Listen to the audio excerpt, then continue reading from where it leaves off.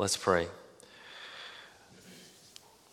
Living God, help us so to hear your holy word that we may truly understand, that understanding we may believe, we may follow in all faithfulness and obedience, seeking your honor and glory in all that we do, through Christ our Lord. Amen.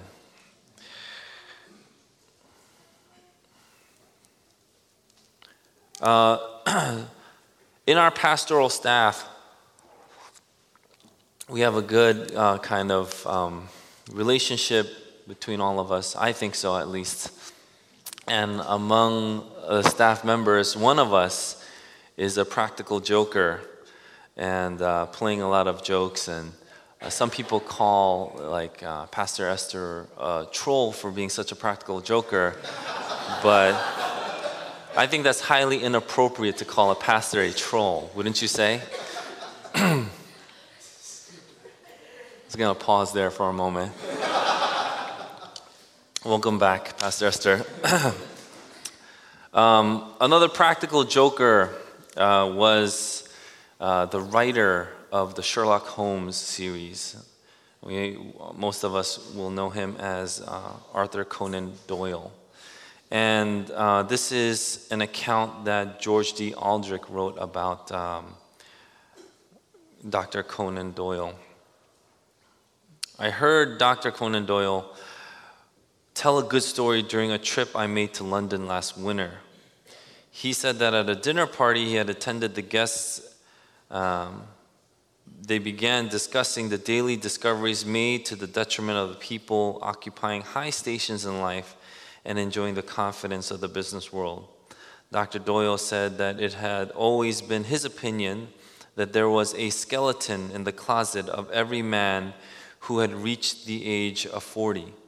This led to a lot of discussion, some of the guests resenting the idea that there was no one who had not in his past something that were better concealed. As a result of the controversy, Dr. Doyle said it was suggested that his views as to family skeletons be put to the test. So the diners, the people eating, selected a man of their acquaintance whom all knew as an upright Christian gentleman, whose word was accepted as quickly as his bond and stood with the highest in every respect. So this is the story. Dr. Doyle sent a telegram to this person, and the telegram simply said, "All is discovered, flee at once." That's all it said. All is discovered, flee at once. He disappeared the next day and has never been heard from since.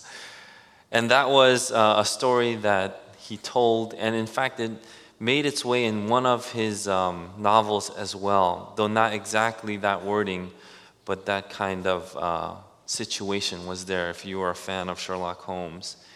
It reminds me of what it says in Proverbs, the wicked flee when no one pursues, but the righteous are as bold as a lion. There is something that we all have that we need out, that we need a saving from, just like we sang when we sang the song Hosanna, just like we heard when we heard the testimony of people in desperate situations and in desperate need.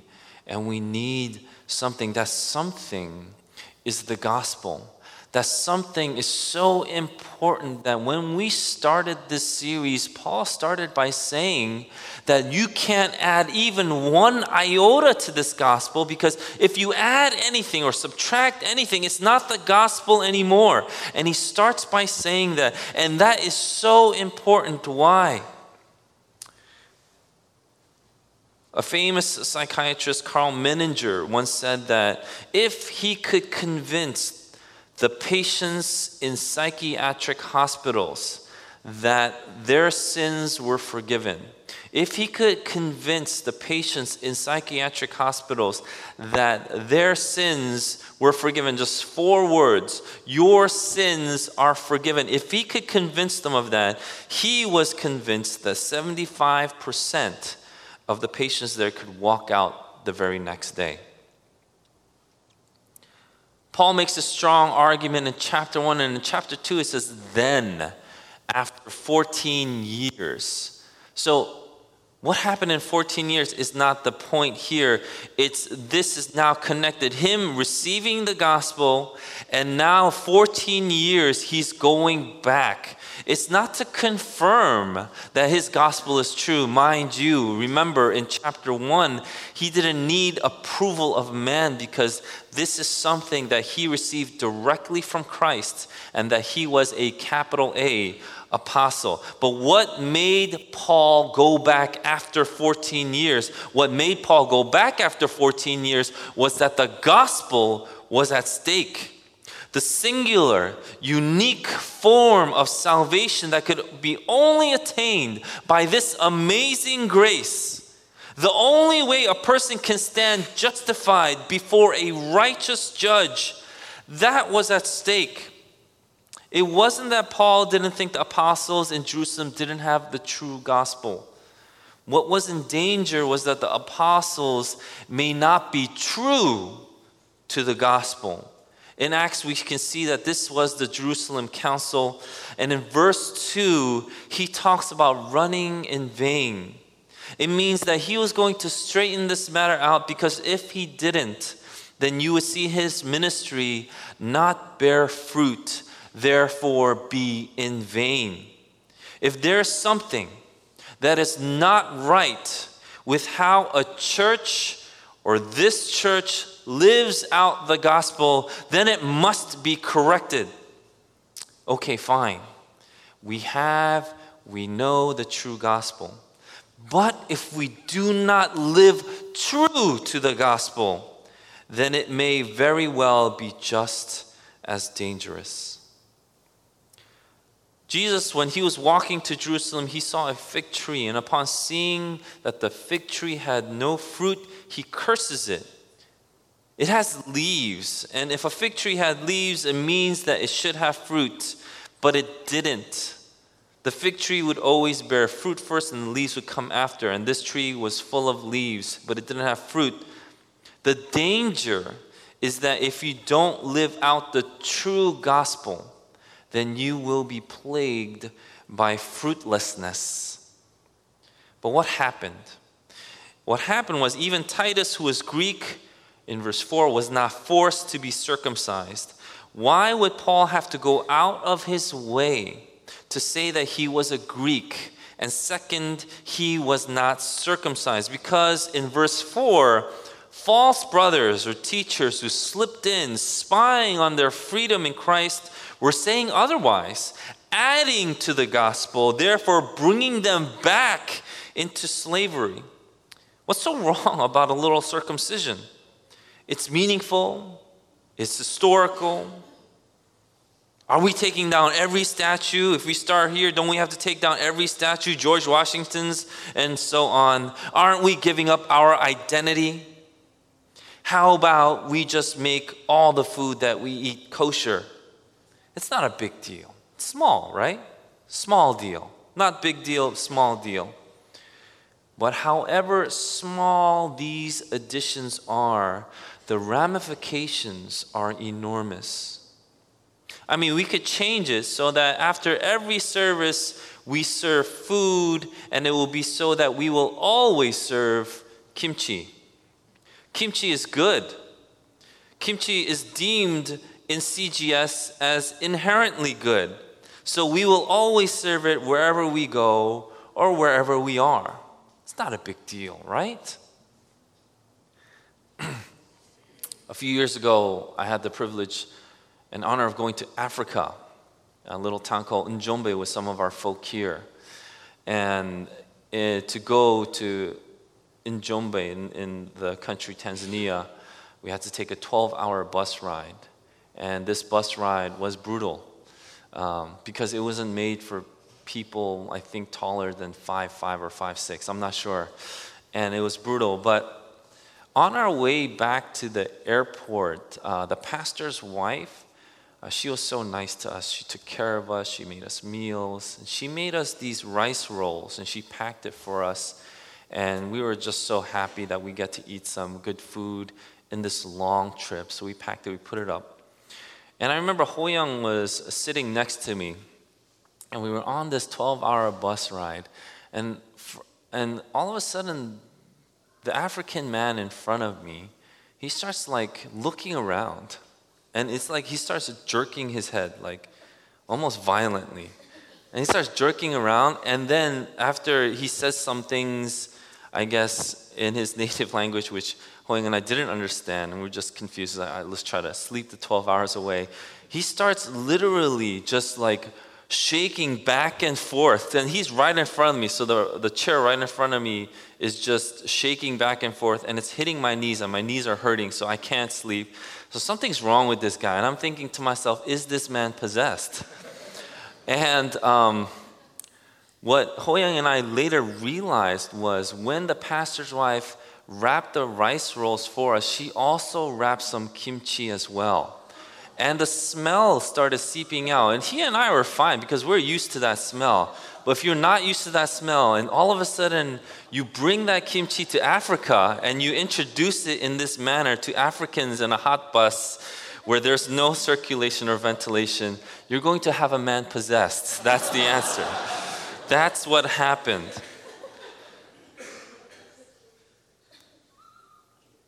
Paul fought to preserve the truth of the gospel. What you think is small and you think it's good, we should keep it. We should just keep it. It's not a big deal, right? It is a big deal. It is a big deal.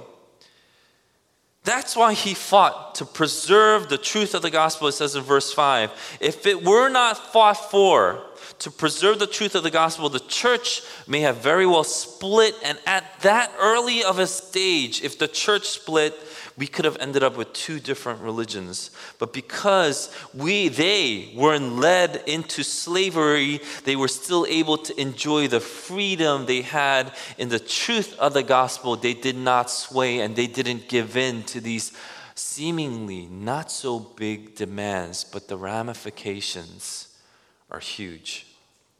What kind of freedom was Paul talking about? Number one, as we kind of mentioned and went over, it's cultural freedom.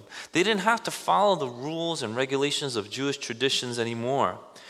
Look, it doesn't mean traditions are bad, but it does mean that salvation does not depend on you following them. Because it's easier to say, don't eat this, don't drink this, eat this type of food. You can't watch R-rated movies, you can't drink alcohol. It's easier to say these things instead of, you must love your neighbor as Jesus loved you. Why? Because it's easier to say specific things. Our natural response to the heart-cutting message of the gospel is to say, what do we do now? And to love one another as Jesus loved us has endless implications. But if rules and regulations of cultural life got in the way, then imagine all of us having to be Jewish to be saved.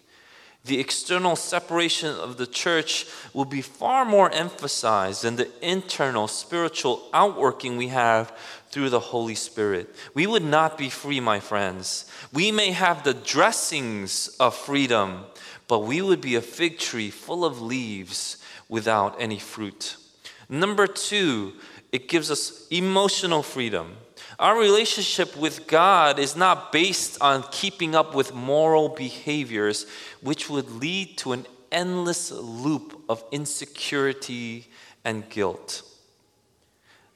Now, if you think about it, does that mean we don't have to follow the 10 Commandments anymore? Because Lord, I would love to covet. And when someone drives down the street with that Lambo, I want to say, that idiot, he doesn't deserve the Lambo. I deserve the Lambo. That's what I want to say. Does that mean we don't have to follow the 10 Commandments? And the answer is no. We do. The gospel doesn't free us from moral imperatives. A Christian isn't permitted to lie, cheat, and steal. But Christians are free. How? Christians are free from it becoming our system of salvation. Tim Keller said this: "We obey not in the fear and insecurity of hoping to earn our salvation, but in the freedom and security of knowing that we are already saved in Christ. We obey in the freedom of gratitude." The false teachers and Paul both followed and taught people to follow the Ten Commandments, but for completely different reasons and motives. Following out of slavery and an ungracious life is completely different from following out of freedom, a life filled with amazing grace. This is the amazing grace that the other apostles saw in Paul and his companions. It's the fruit of the amazing grace that led the apostles in verse 9 to extend the right hand of fellowship to them. Ultimately, what united the disciples together? The truth of the gospel. True unity, then, is bigger and larger and stronger and more lasting than cultural and social affiliations, race, social status, life stage. The lie is that if we are not connected in these outward ways, we cannot be unified. The lie is that because Pastor Eugene is not at my particular life stage, he does not understand me, therefore we cannot be unified. The lie is that I can only get along with people in my life stage. If I am a family with a wife, I can only get along with people like that. If I have a kid, I can only get along. If I'm a college student, I can only get along with college. That's the lie, because true unity is bigger, stronger, larger, and more lasting than anything that the world would label us with. The result is, if we continue to unify ourselves thinking this is unity, this feels good because we have this common theme and goal, the result is a cultural and spiritual ghetto. You will not be able to recover from this fruitfulness. We Christians continue to talk about unity, unity, unity. And we pray for unity, unity, unity. But what is it that we are really saying? True unity is gospel unity. A.W. Tozer wrote, "Has it ever occurred to you that 100 pianos all tuned to the same fork are automatically tuned to each other? They are of one accord by being tuned not to each other, but to another standard to which each one must individually bow. So 100 worshipers meeting together, each one looking away to Christ, are in heart nearer to each other than they could possibly be. Were they to become unity conscious and turn their eyes away from God to strive for a closer fellowship, they would not have this unity." Our unity is rooted in the true gospel. What are the fruits of this unity then? We can see that in this passage that we are now going to be far more connected with those that are in Christ Jesus than with anyone else. We have far more in common with the Christian on the other side of the world, like in the Philippines, than we do with someone who isn't a Christian and may even sit right next to us at work. There is no cultural imperative that we impress upon others for us to be united. It means that Titus didn't have to be circumcised. We do not add anything to the gospel. Number two, unity means that we are different but part of the same body. Paul was called to the Gentiles. Peter called to the Jews. We can have different callings. Not everyone is called to be a pastor. Not everyone is called to be an elder. Not everyone is called to be a deacon, but we can be united. Finally, unity would mean that we would look out for each other eagerly. That we would look out for each other eagerly. Verse 10, they asked to remember the poor. And Paul goes, this is the very thing I was eager to do. You know, the Jerusalem churches were living in a state of poverty, and they called on the sympathy of the Gentile churches, which, as Paul said, he was eager to do. And this is something that I've been really thinking about and what has been impressed upon my heart and spirit. We need to also learn to be unified and grow in this unity that the gospel, the true gospel, brings us. But that means that we would also look out for each other eagerly. How can we say that we are unified if we don't know or even help those that are in need around us? What if there's someone here right now that is in desperate need? Do you know? Do we know? And are we helping? I think it's good, and it's good that we go across the world, we go down South State and help as much as we can. In fact, I'm going to talk about this a little bit later, but it's good. But I think the wisdom that people are seeing when you go on a flight, our team members go on flights, you all take flights when we go somewhere, they always have this safety kind of protocol that they tell everybody. And it says when the masks fall, that you should put on yours first before you put on your child's. Because people have tried. I love my child so much. They try to put on the mask on the child, and then they actually fail to do both because they're already passed out. So secure your mask, and then you can secure the mask of your child as much as you love your child. And I was thinking about the wisdom of that we even teach on an airplane. Do we even use that basic wisdom here in this church, in this body? Do we put on the mask for ourselves, help each other before we start helping out everyone else? Otherwise, are we in danger of collapsing? And I think that's something really that we have to meditate on as a church. Are we unified? Meaning, are we helping each other? Are we seeing the needs of the person next to us, in front of us, behind us? And are we eager to help them? Not just, we'll see. And we judge them even more harshly because we're close. Maybe people aren't sharing about their hard times and their hard situations in our church because we are the ones quicker to judge. It's easier not to judge someone in the Philippines or in Texas. We don't see them. We only see them a few times a year, one time a year, 2 weeks in a year. But here we have to see them every week. And it's maybe easier to judge them. It's like, if I give you this $5, I wonder what you're going to do with it. Can you give me a report on that? And then I'll see if you're worthy to receive another $5 from me. Are we that quick to judge? Or are we more quick and eager to help those that are in need, as Paul was when he saw the need of the church? And it does also mean we should care for the poor, even if they're not in the church. Absolutely we should. Absolutely. Jesus' first sermon was preached on Isaiah, and he said, "The Spirit of the Lord is upon me because he has anointed me to proclaim the good news to the poor." He didn't just move into a poor neighborhood.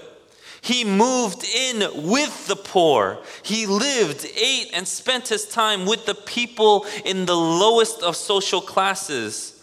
All believers have a responsibility to the poor. And because the work is extensive and exhaustive, the church set up officers to help in this specific work. We call them deacons. We have to see the wisdom in putting on our own mask before we put on someone else's. We also have to see that they are both important. We put on our own mask so that we can further help putting on the mask on others. How foolish would it be for us to fly out to the ends of the earth to help people while we have starving and destitute people right next to us? The extension of the right hand of fellowship is saying, now we look out for one another. Now your concern is my concern. That is only possible with true unity. Unity founded upon the freedom given through the truth of the gospel. I'll end with this. At a meeting of the American Psychological Association, Jack Lipton, a psychologist at Union College, and R. Scott Bullion, a graduate student at Columbia University, presented their findings on how members of the various sections of 11 major symphony orchestra perceived each other. The percussionists were viewed as insensitive, unintelligent, and hard of hearing, yet fun-loving. I was thinking about it. Is this true of our drummer? Anyway, the percussionists were viewed as insensitive, unintelligent, hard of hearing, yet fun-loving. String players were seen as arrogant, stuffy, and unathletic. The orchestra members overwhelmingly chose loud as the primary adjective to describe the brass players. Woodwind players seemed to be held in the highest esteem, described as quiet and meticulous, though a bit egotistical. Interesting findings, to say the least.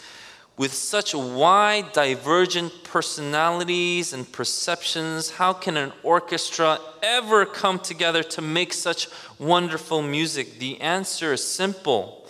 Regardless of how those musicians view each other, they subordinate their feelings and biases to the leadership of the conductor. Under his guidance, they play beautiful music, and we are not under anyone except Jesus Christ, who is the head of the church. What a privilege to be a part of this symphony orchestra. What a privilege to be a part of this church. Together, I pray, unified, we can make beautiful music for the Lord. Let's pray.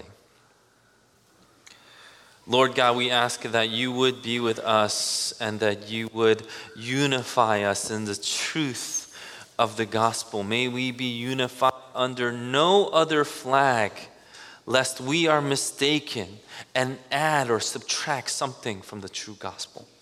And we ask that you would be with us now and convict us, show us how that we can live out the gospel by loving one another just as you loved us. Let's take this time to continue to reflect and meditate and pray, asking the Lord to convict our very hearts in how we can propel our church in this unifying work of proclaiming the gospel, and how we can live out the truth of the gospel that has been proclaimed to you today. Let's pray.